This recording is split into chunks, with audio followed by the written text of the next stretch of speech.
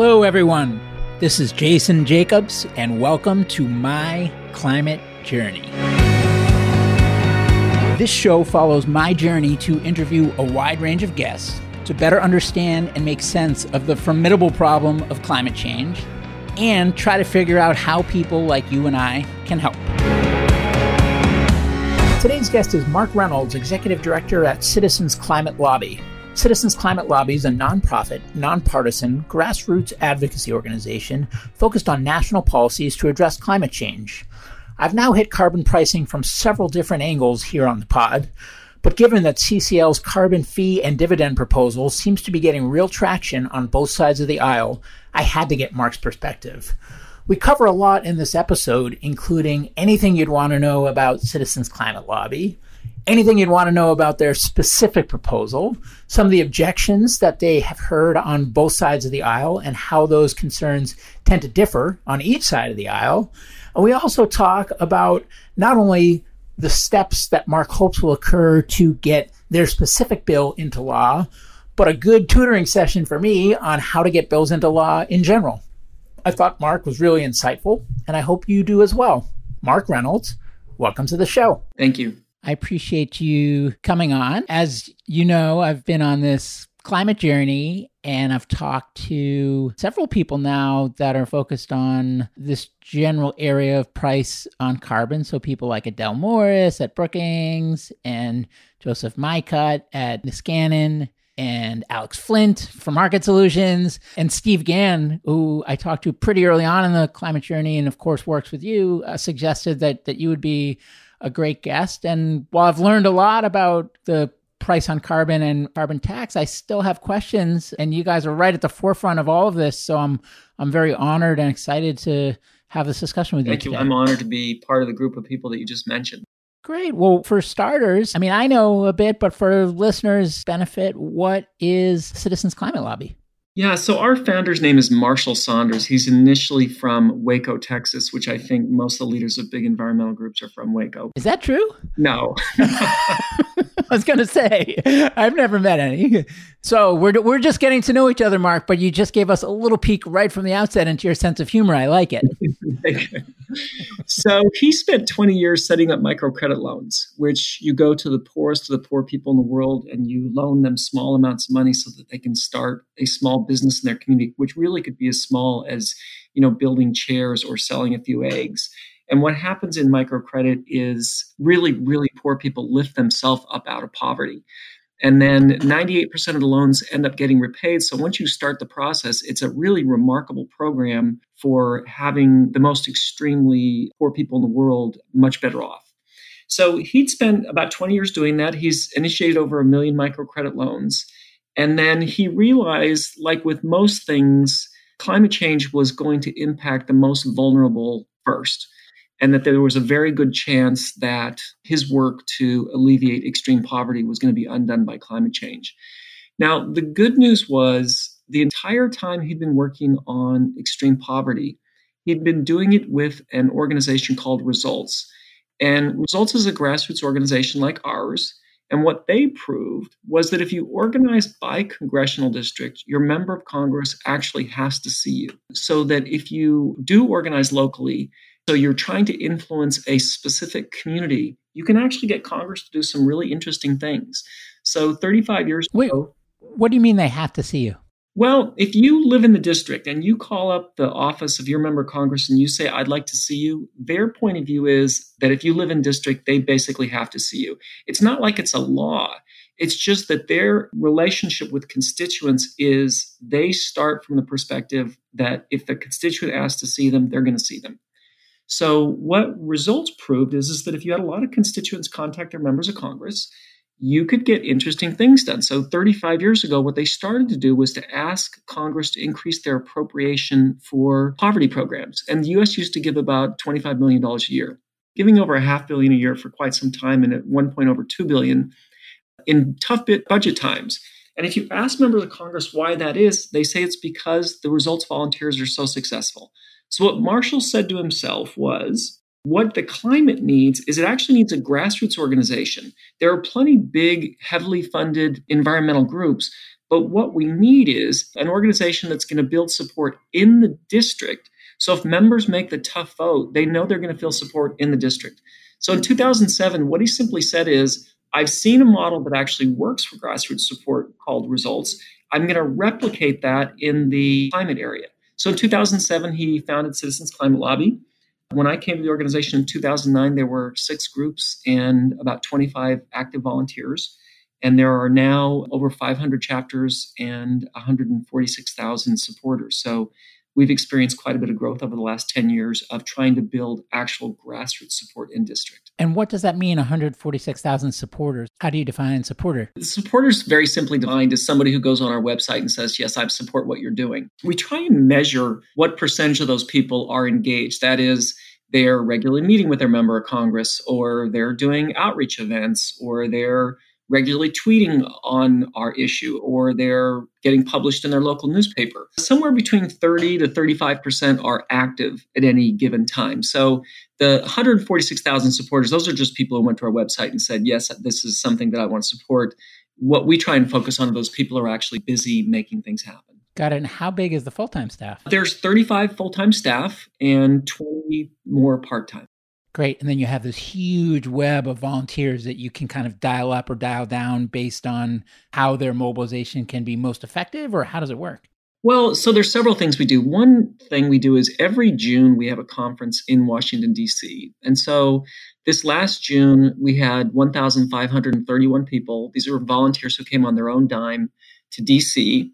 There's 100 Senate offices. There's 435 House offices. So that's a possible 535 meetings. On our lobby day, we met with 529 offices. So one of the big things we do every year is we have a June conference and we try and see every member of Congress. Additionally, every month we have a call. And on that call, we have a guest speaker. So that's lots of scientists, a lot of economists, sometimes people who are messaging experts on climate. So we learn a little bit more about climate. We have these short talks that we practice. So it could be, people ask the question, what if the U.S. does something and China doesn't?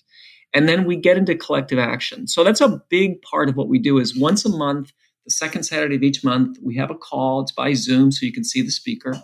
And the speaker tells us some more things that we learned about climate change. I listened to the one you did with David Jolly, by the way. I listened to it yesterday, so I've got a sense of what that's all about. And I'll link to that in the show notes as well, so that any listeners that want to get a sense of what these are all about will have a chance to do so. Yeah, he was fantastic. He was great. Yes, and definitely worth listening to, and a very, very thoughtful guy.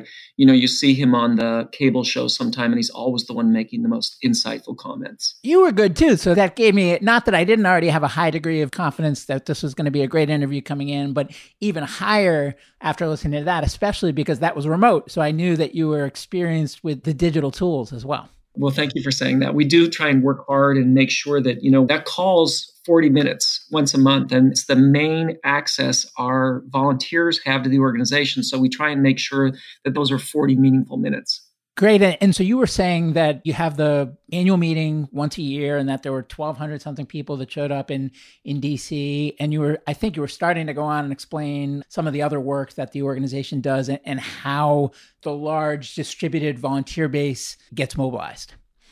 Yeah, so the volunteers are very organized in their community, and they're focused on doing things like getting published regularly, both on social and traditional media.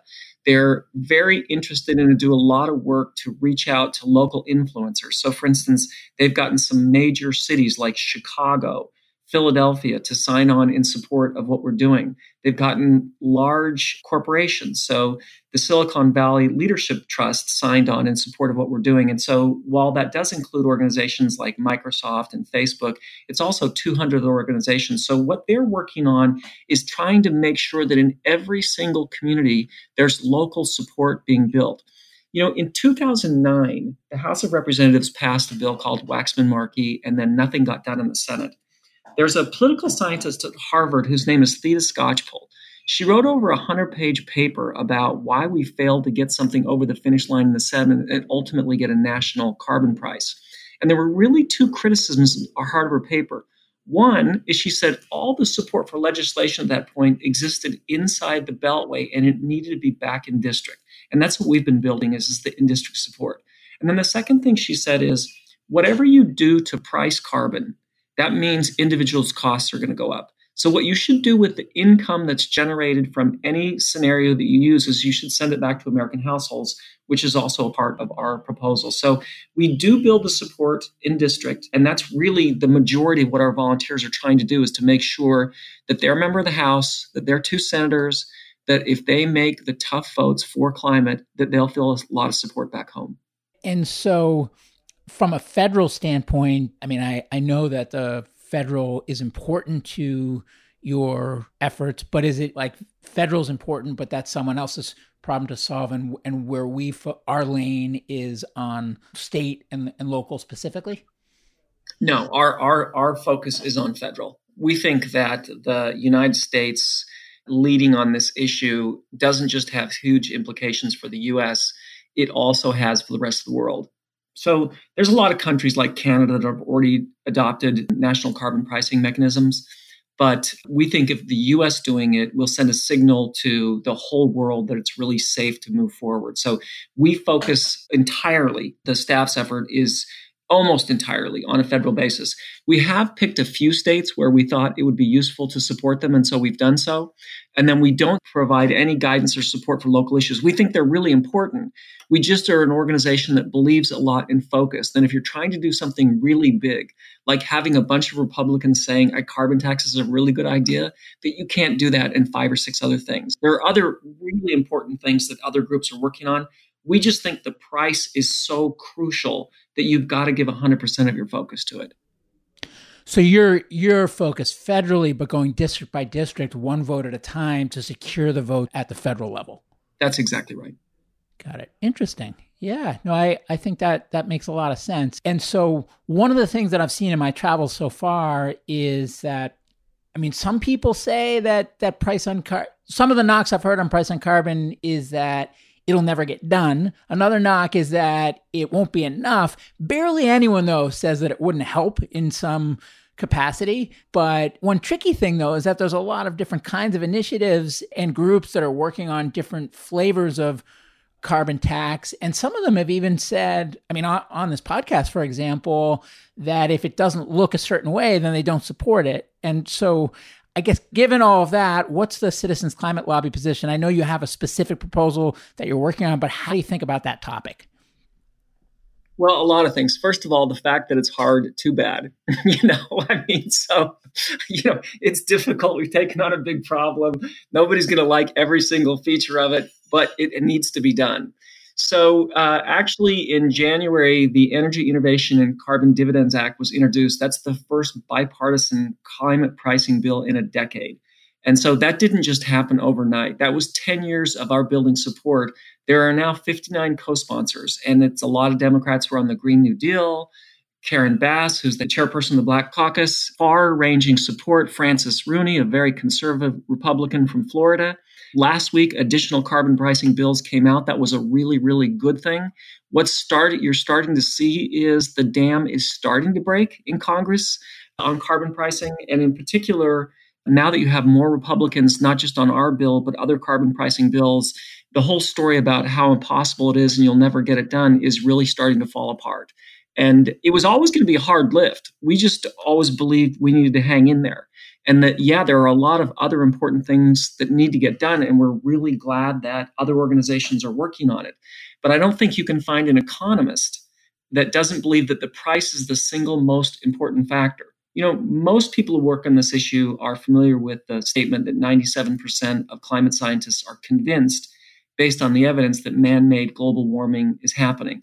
There's almost that same degree of consensus amongst economists that the most efficient way to deal with the problem is a carbon dividend. There are over 3,000 American economists who signed on to a statement last year, the biggest statement ever by American economists saying this is the most efficient way to go. And that included all the 4 living former Fed chair people. So, there's a lot of proposals. People always like theirs. But I think that this is clearly the consensus center-based proposal. There's going to be things more to the left. There's going to be more things to the right.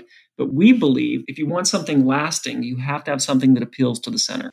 And what are some examples of a more left-reaching proposal and a more right-reaching proposal, and what gives you confidence that the dividend back to the people is the right one? So first of all, I think you can look at the Green New Deal as something that there's a lot of enthusiasm from the left and none from the right. Or then you could there's an organization that was founded 3 years ago called the Climate Leadership Council, and they have a very similar fee and dividend proposal, except for then they add in a huge regulatory rollback and let oil companies off the hook for past misdeeds. So I would call that a very right proposal. There's a lot of reasons that I think that our proposal draws support from the middle. A, we don't pick winners and losers, and so that should give support from the right. Also, not many, almost every, winners and losers with specific technologies, you mean? Exactly, with specific technologies. And then also, almost every Republican in the House has signed something called the Grover Norquist Tax Pledge, which says that they won't vote for any new fee or tax that grows government. And since this doesn't, they can still honor the Grover Norquist Pledge and then support this proposal. On both the left and right, who comes out best in this proposal are the people at the lower ends of the economic spectrum. Because people usually think of people's carbon footprint in terms of energy use. But really, for most of us, most of our carbon footprint is in what we buy. So the people at the lower ends of the economic spectrum actually come out with additional cash in their pocket. So this ends up being something that has a lot of appeal on the right and a lot of appeal on the left because it protects so many good constituencies. So does your proposal actually get into specifics of the formula for how to determine who gets what money? Yeah, it treats everybody equally. It's just another one of those things where if some people get a bigger check back than others, you're not going to get any votes from Republicans. And we believe you have to get votes from Democrats and Republicans. So while it heavily favors people at the lower end of the economic spectrum, you and I are going to get the same check that Bill Gates gets. So it's that way, given everybody's treated evenly and fairly, people can't argue about it helping one group over another. And that's at a federal level, so it also doesn't distinguish between heavy emitting states and states where the big fossil fuel, for example, isn't as prevalent? Yes, that's correct. Every household is treated exactly the same. And when I talk to people that are pushing for a carbon tax, they say we've turned a corner, there's new momentum, the story that it'll never happen is crumbling. And when I talk to people who are against it, they say it'll never happen, it's not close to happening. If it ever would happen, even the ones that say it would be a benefit say that there will never be the political will. It's a non-starter on the Republican side especially. And where does one look for the objective truth of where things really stand and where we are, what needs to happen, and then how far we are from those things coming to fruition? Well, first of all, it would be nice if you could say there's an objective truth, right? I mean, everybody's got a point of view on this. So we should start with everybody starts from their own bias, right? I've heard you talk about that before. I think it was at an internal company meeting that you published on YouTube where you talked about how important it is to be empathetic to the worldviews of others and know that just because it's yours doesn't mean it's the right one. Yeah. And so I don't want to get too lost. I'll come back to what you just said. But so, for instance, one of the people who's been on our call, who's coming back again soon, is Jonathan Haidt, who did a lot of the development work in moral foundation theory. And what moral foundation theory shows is that the moral views through which conservatives and liberals see the world are different. And if you understand that moral foundation, it gives you a much better understanding of how to deal with people who don't see the world exactly the way you do. So, for instance, in Jonathan Haidt's TED Talk, he talks about how important authority is to Republicans. And with a Democrat, if a Democrat throws a stick, he says to his dog, "Fetch, please." But that doesn't happen over on the conservative side. But at any rate, I think that where you should look to see if there is actual evidence that... Does the dog get a trophy for bringing it back then as well? Every dog gets the same trophy, participation trophy, right?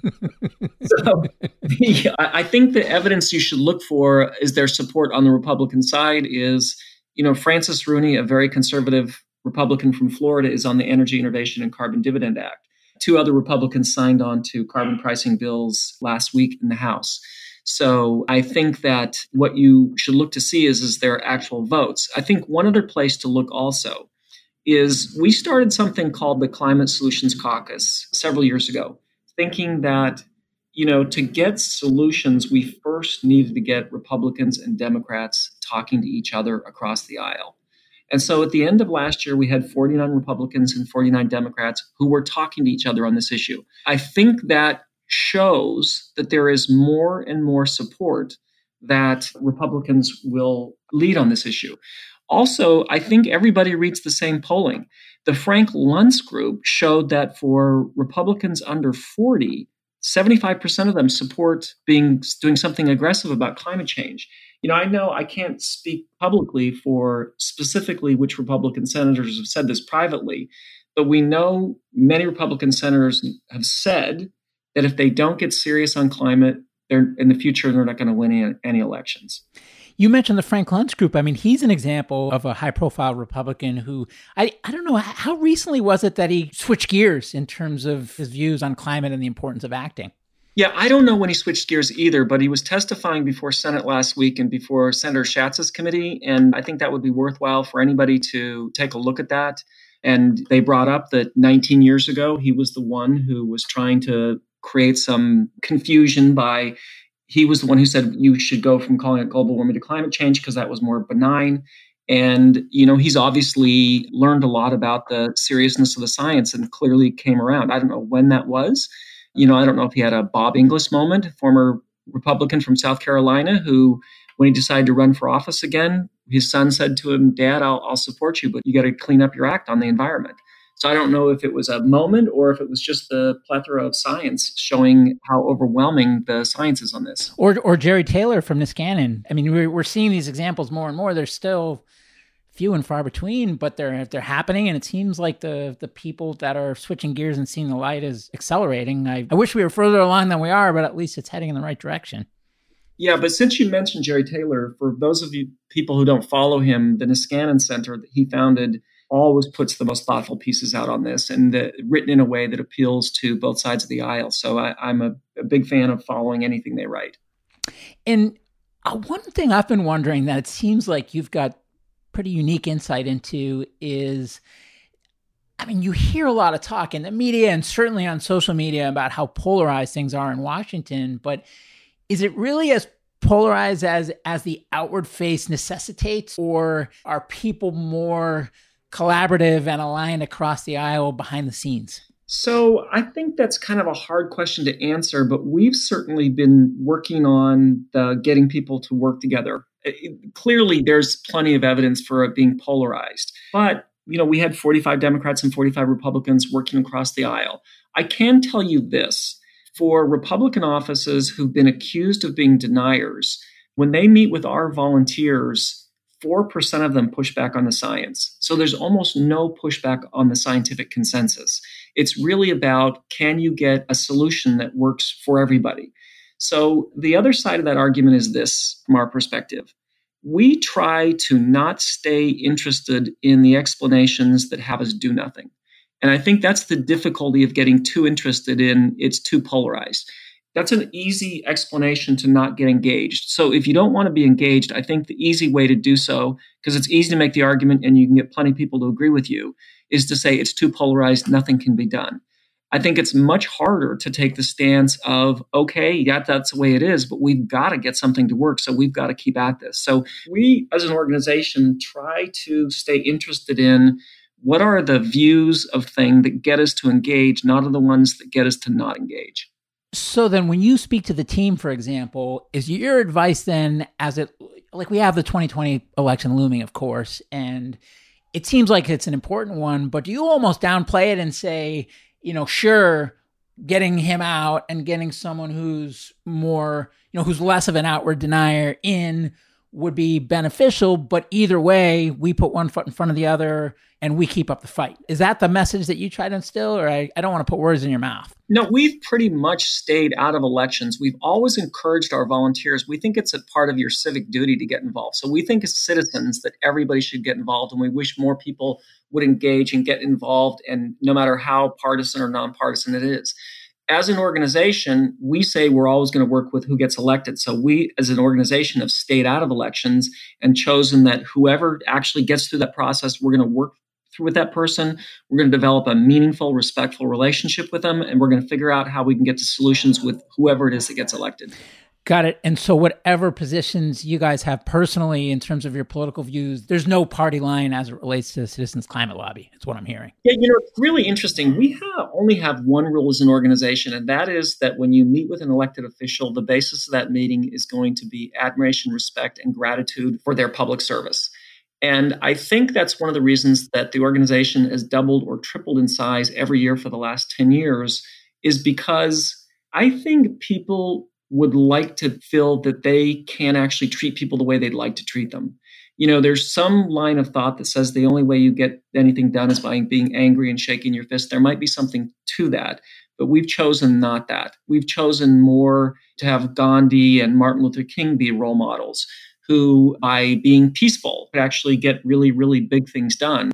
And so, we choose to try and treat people in the way that we hope they'd be treated. And we certainly think there's enough people who are in the business of trying to degrade politics and politicians and people they disagree with. It's fine if there's at least one group. And so if you thought hypothetically that the upcoming presidential election, that there was one outcome, for example, that was far more beneficial for your cause, would you say that publicly or keep it to yourself? I'd have to see exactly what that was. I mean, I don't mean to dodge the question, but I'd have to see what that actually, I'd have to evaluate it on what actually we were talking about. Got it. So I guess I'll ask you a direct question then, which is, do you think that getting Donald Trump out of office is important for the climate fight? Absolutely. Absolutely. I mean, that he got us out of Paris, that he's been disparaging of anything related to climate, that he says things that are not evidenced or science-based is not helpful. He's been very, very weak on this issue, and having somebody else in that position would be really good for the climate.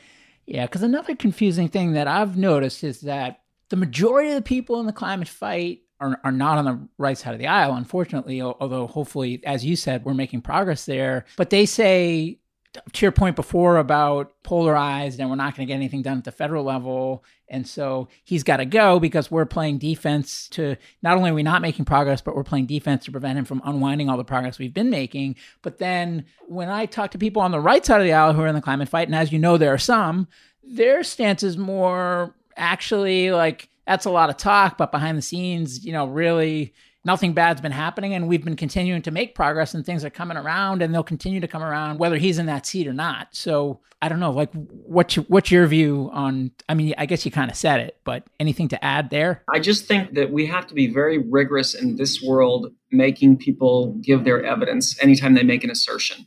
What's the actual evidence? What are the facts? What are the source of the facts? Information matters. Experts matter.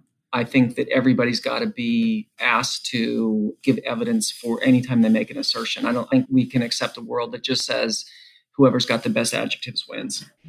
And in terms of the varieties of opposition to the carbon tax, has it mostly been from the right, or has there been opposition on both sides of the aisle? And also, what does that opposition look like? Is it neatly segmented, or is there a big long tail of reasons? So for the most part, the attack for our proposal is mostly been from people like Grover Norquist and Heartland, Koch-funded industry. So it's been pretty specific and targeted. Got it. So then the left side of the aisle overwhelmingly supports? On the left, there's a lot of people who have a lot of priorities, and they're working on what they think they should be working on. And so they tend to be more focused on what they're doing. Like, there's a lot of support for the Green New Deal. Some people have signed on to the Green New Deal, have signed on to our bill, some haven't. But one thing that's been great about that is how much attention it has drawn to the issue. So when push comes to shove, it's always it's a tricky thing to sign on to a bill because it's not a concept anymore, right? It's actual legislation, and there's provisions in there that some people might like and some people might not like. So I think the fact that there are 59 co-sponsors, I can't even think of any bill since Waxman-Markey that's gathered that much support. And we're not even a year in. So this is still very young, 2/3 the way through the year. We've got almost 60 co-sponsors already. I think that's an evidence of a lot of support in this particular House for legislation. We would certainly love to get a companion bill in the Senate as fast as possible. Senator Coons, who we think is the most likely lead on that, offered a Democratic-only bill last week, which was a very nice piece of legislation, but we'll be really excited about it when we can get a Republican co-sponsor on it. And this next question is as much about kind of getting bills signed into law 101 as it is about your specific bill. So forgive my ignorance on the topic, but what are the steps from there? So 59 co-sponsors, which sounds like a lot. So how does it go from where you are into law? Are there many different paths, or is it very clear what steps need to happen? Well, it's been referred to 3 committees: Ways and Means, Energy and Commerce, and Foreign Affairs. The first, in a traditional Congress, you'd hold hearings, and then you'd have votes in the hearings, and then you would get that to the floor. My own view is that Speaker Pelosi is not going to push it hard until she sees the chance of success in the Senate.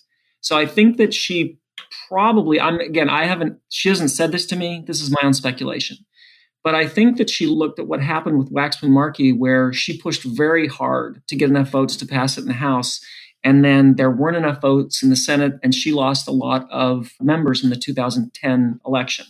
So I think that we won't see her strong support. I'd be happy to be surprised until she sees a chance to see something get done in the Senate. So, under a traditional scenario, you would see hearings on the House, and then something would go to the floor, debated, and then passed. You get something in the Senate, and then they would have some type of reconciliation process that reconciled the 2 bills.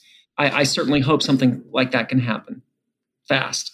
And how does that work from a timing standpoint? I mean, can all that come to fruition at any time if the stars align right? Or is there a certain minimum duration of time that needs to happen just due to voting cycles and rules and things like that? Traditionally, yes, but I'm pretty sure we passed a pretty big tax cut last year where the bill was introduced one day and it was passed the next. So under traditional scenario, it would take a lot of time. But we've been in kind of a not normal cycle recently. And if people listening to this like what they're hearing and want to support your effort, what should they do? If they go to our website, what will happen is they'll get invited to a short introductory call so they can learn a little bit more about what we're doing, but also get introduced to their local chapter. If you live anywhere in the United States, it's pretty likely that there's a chapter really close to you. And in fact, if you have people who listen from Canada, we're in a lot of Canadian ridings also. We're actually in a lot of countries around the world, but we're strongest in the US. So if they went to our website and signed on as a supporter, they would be connected to our local chapter, and they could see if this is something that makes sense to them and that they want to support what's happening in the local activities. The most important thing is that people are in action, that they're doing something. And so there's a lot of things that people are doing inside of here and outside of CCL also, but taking action is really, really important. And we've got a big tent. We have a lot of Democrats. We have a lot of Republicans. We have a lot of old people. We have a lot of young people. We have retired military people. We're a very diverse organization. So there's a lot of room for people, no matter where they are, no matter what their view, no matter what their background, to be able to participate here. And one thing I read recently is that there's concern that with a carbon tax, that potentially there's a chance that it'll just raise a crap load of money, but won't actually make a dent in emissions, since the economics are such that the big oil will just keep right on emitting and just pay. So yeah, what do you think about that? So I think that you've been hearing a lot recently about we need to innovate our way out of that, out of the problem. And I think that's correct. The question is, are the incentives in place right now to tell enough people who are going to drive the future of our energy market that the future of our energy is in clean, renewable energy? And obviously, those incentives are not in place, or we would have been making this transition more quickly. I mean, it's remarkable what's happened in how much more efficient and less expensive renewable energy has gotten. But what the point of a carbon fee or a carbon tax to do is really to send an incentive throughout the entire economic system that says, if you produce breakthroughs in technologies that help clean renewable energy, you're going to become a gazillionaire. And that's fine with us. So that really is the main point of putting a straightforward fee or tax on carbon, is to create a price signal, an economic incentive for the entire country, and for that fact, the world, to understand that the clean renewable energy is the energy of the future. And that price point there is just to make that happen more quickly. It's basically just to, I think they call it pricing the externality, where if there's something that's doing harm that's not factored in, it needs to be factored in some way, which in itself might not be the full solution, but at least will directionally start pointing people towards the things that will get us out of this mess that are either at or closer to zero carbon energy sources. Yeah, so there's actually a British economist whose name was Pigou. And so they call it Pigovian taxation. And one of the things the economists will point to, is another example like this, is cigarette smoking. Over half of Americans used to smoke, and now it's less than 15%. And if you talk to economists, they'll say, sure, education helped, but it was really pricing cigarettes out of the hands of particularly new smokers that created the whole shift for the country. And you're right. It's an example of where the cost isn't just to the individual, but it's society. You and I would pay higher taxes for Medicare, and we would pay higher insurance premiums if more people smoked. So this is a perfect example of where there's a cost to society that you don't feel when you fill up your car with gas. And so what we want to do is, as you said, is internalize those externalities. One of the nice things about looking at this issue from an economist's point of view is Greg Mankiw, who teaches at Harvard, was George W. Bush's economic advisor. He started the Pigovian Club. And so you have a lot of really well-known, respected conservative economists who understand this very concept of the importance of pricing externalities that should give people a lot of cover to vote the right way. So where is the misalignment or murkiness between the philosophical underpinnings of the Green New Deal and the work that you're doing? So I think that mainly in that we have a lot of detail in the Green New Deal, which is I think where it should be at this point is very much still on the aspirational and broad strokes. And I think that as you see, I think any new Green Deal that actually get realized will include a carbon price. So I think by design, they want it to be broad and aspirational and not include things like price so as to get caught up in the details early. But if something like a Green New Deal were actually to be fulfilled, a carbon price would be an essential element. And it will be really exciting to see the other things that roll out as more specific proposals become part of a Green New Deal. So the articles that have been written that talk about how they're at odds, those are misguided in your view, and that one is essential to the other, but that it's just more difficult maybe to assess in these early days because the Green New Deal is still in such a nebulous form? Well, I mean, isn't it always easier to get published or to be heard if you always see what's in conflict with things, right? I mean, nobody wants to say, hey, people are getting along. You're going to love hearing this story. So, it's always going to be easier to get the pieces published that show where there's conflict. And there will always be working with conflict. Working with people is messy. It's hard. It's complicated. But it's always going to be easier to get the pieces noticed where you show conflict. That's always the easy route for any of us that want to get heard or published. So, but if you really look at the fulfillment of both a carbon price and the Green New Deal, I don't see how a Green New Deal fulfills on itself without a carbon price. There's just, you're not going to find an economist in the world who tells you that you're going to get there without the price.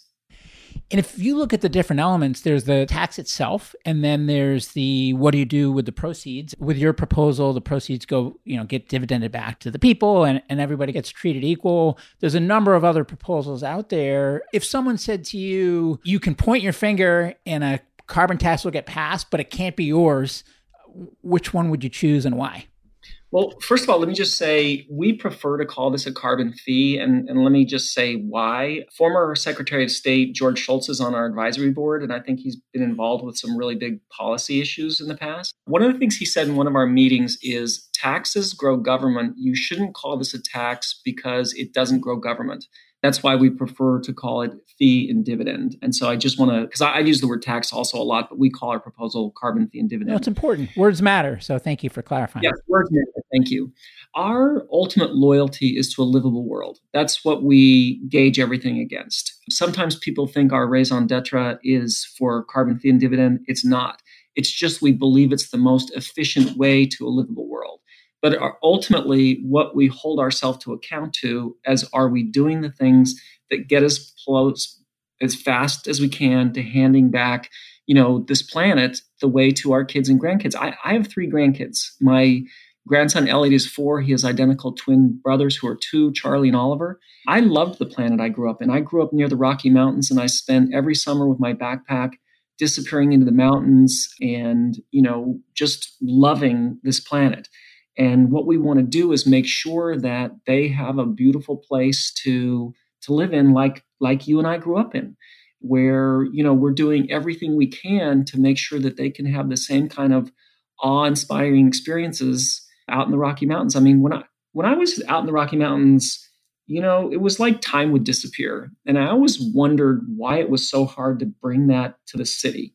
That was always a kind of dilemma I had with myself is, can you bring that kind of magic to the city? I don't know if you can or can't, but I certainly want to make sure that all those beautiful places that have been so important to all of us are around for future generations.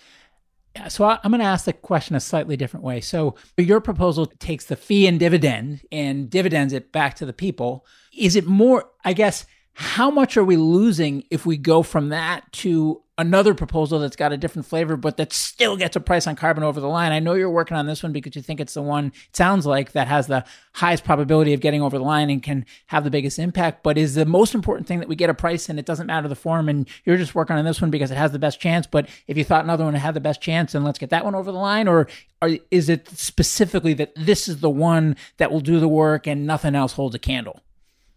So there's 2 pieces of that. One is you have to have something you can get done, right? The other thing is durability. If it passes this year and it's gone in 2 years, then what was the point? And one of the things that Dr. James Hansen, who I think most people would say has been our country's leading climate scientist for a long time, one of the reasons he said the dividend is so important is if it's not obvious that you're mitigating people's costs, they're not going to support it.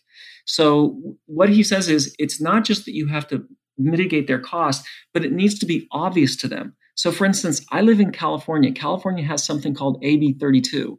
I get an occasional credit on my energy bill because of AB 32. Nobody knows that.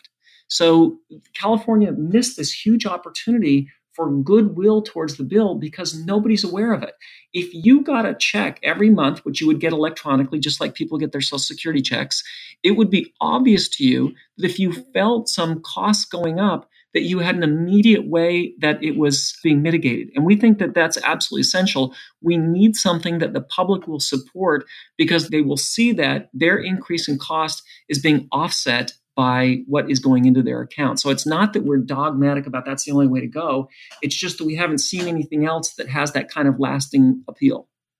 And if you could wave your magic wand and change one thing to accelerate getting this bill over the line, what would you change? And how would you change it? Wow. That's a good question. I don't get asked that kind of question very often because I don't. I'm trying my best over here. I kind of force myself to stay grounded in the actual world we're dealing in. But if I could wave a magic wand, I think this is what I think would do it. It seems that if people understand the degree of the scientific consensus, then they're all for action. And a lot of Americans think this is like a 50-50 issue, that there are some, scientists who believe it and some who don't.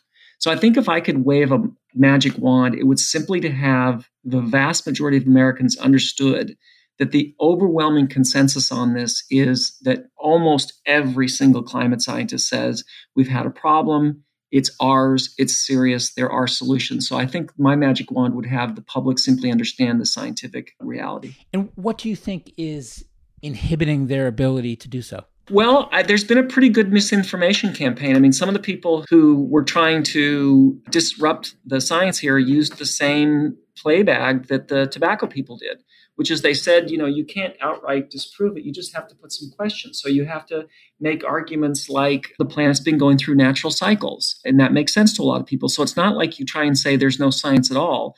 It's the same playbook that was effective in holding off the scientific consensus on cigarette smoking was held off for some time. So, and that's been primarily funded by the Coke-related industries. And certainly they have some financial interest in delaying this inevitable change as long as they possibly can. but they've got a lot of money and they're able to pay some people who are very good at making it seem like the scientific consensus is not the scientific consensus.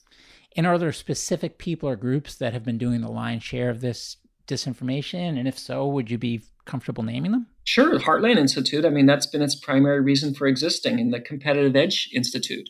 Those are two organizations that's really almost the only thing they do is trying to disrupt the scientific consensus. And what do you think would be the most impactful way to combat that? I think that one thing that is already combating it is, two things. One is young Republicans accept the science. And two, people have felt like this is a distant issue and that, we don't need to worry about polar bears drowning somewhere down the road. But now with so much flooding and that the heat waves are shattering previous records, and where I live in California, it used to be that we had a fire season. We have a fire season that's all year now.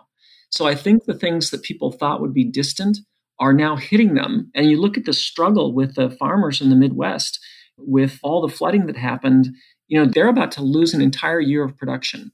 So things that seemed distant are now immediate. And that combined with younger Republicans accepting the science on this, I think are both strongly pushing us in the right direction.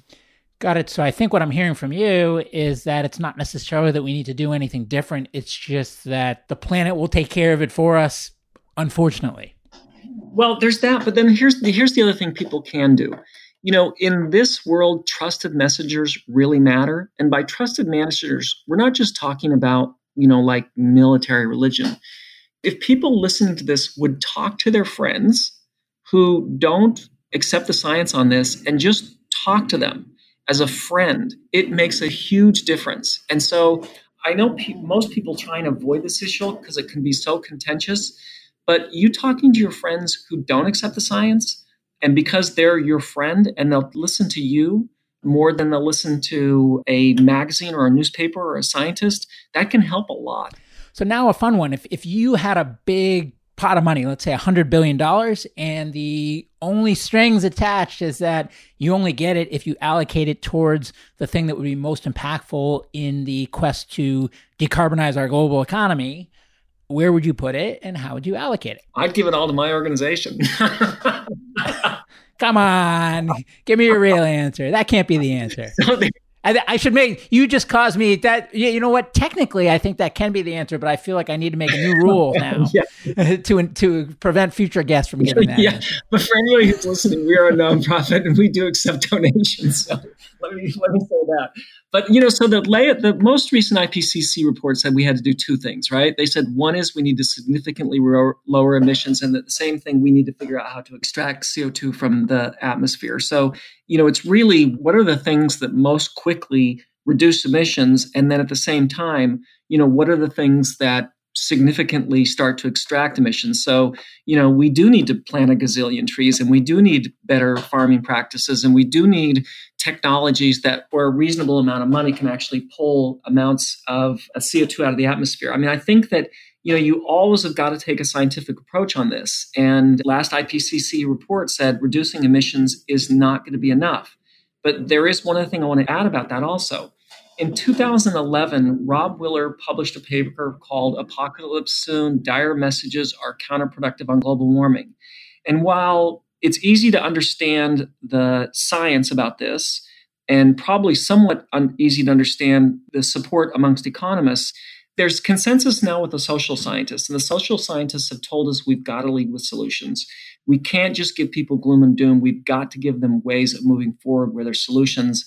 And so that's a really crucial piece also, is we need to be talking to people about solutions, not just the problem. You just made me think of one question I forgot to ask, which is you mentioned that it's the, it's heritage and it's the, what's it called? The competitive, the other group that's competitive edge and Heartland. Oh, got it. Sorry. Yeah. Heartland and Competitive Edge. But one thing we didn't talk about is big oil and gas and the utilities. What's their role in all of this, if any? So if you go to their websites, what you'll see is they say, yes, we know this is a problem. We know it was using our product as what caused global warming, and we want market-based solutions. So if you look at the Climate Leadership Council, the organization that I mentioned that has a very right-leaning orientation to the problem, 4 of the major oil companies have signed on to support their proposal. So I think it's crucial that we get their support.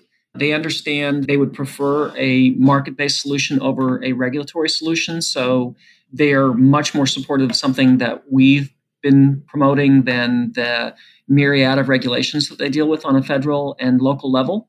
But I do think that they have a big obligation to be a big help in getting the solution over the finish line too. So are they generally opposed to any type of price on carbon or? No, the oil companies have been supportive of a price on carbon for a long time. I mean, first of all, what it does is it eliminates one of their competitors, coal. Coal being the dirtiest form of energy. The first thing price on carbon does is, I mean, the coal industry has been being finished off by themselves and natural gas for a while. You know, we've gone from over 500,000 coal miners to now about 100,000. And that happened for 2 things. One is big coal figured out how to automate their processes, and natural gas kicked their butt in the market. And so that industry's really been undone by themselves and natural gas.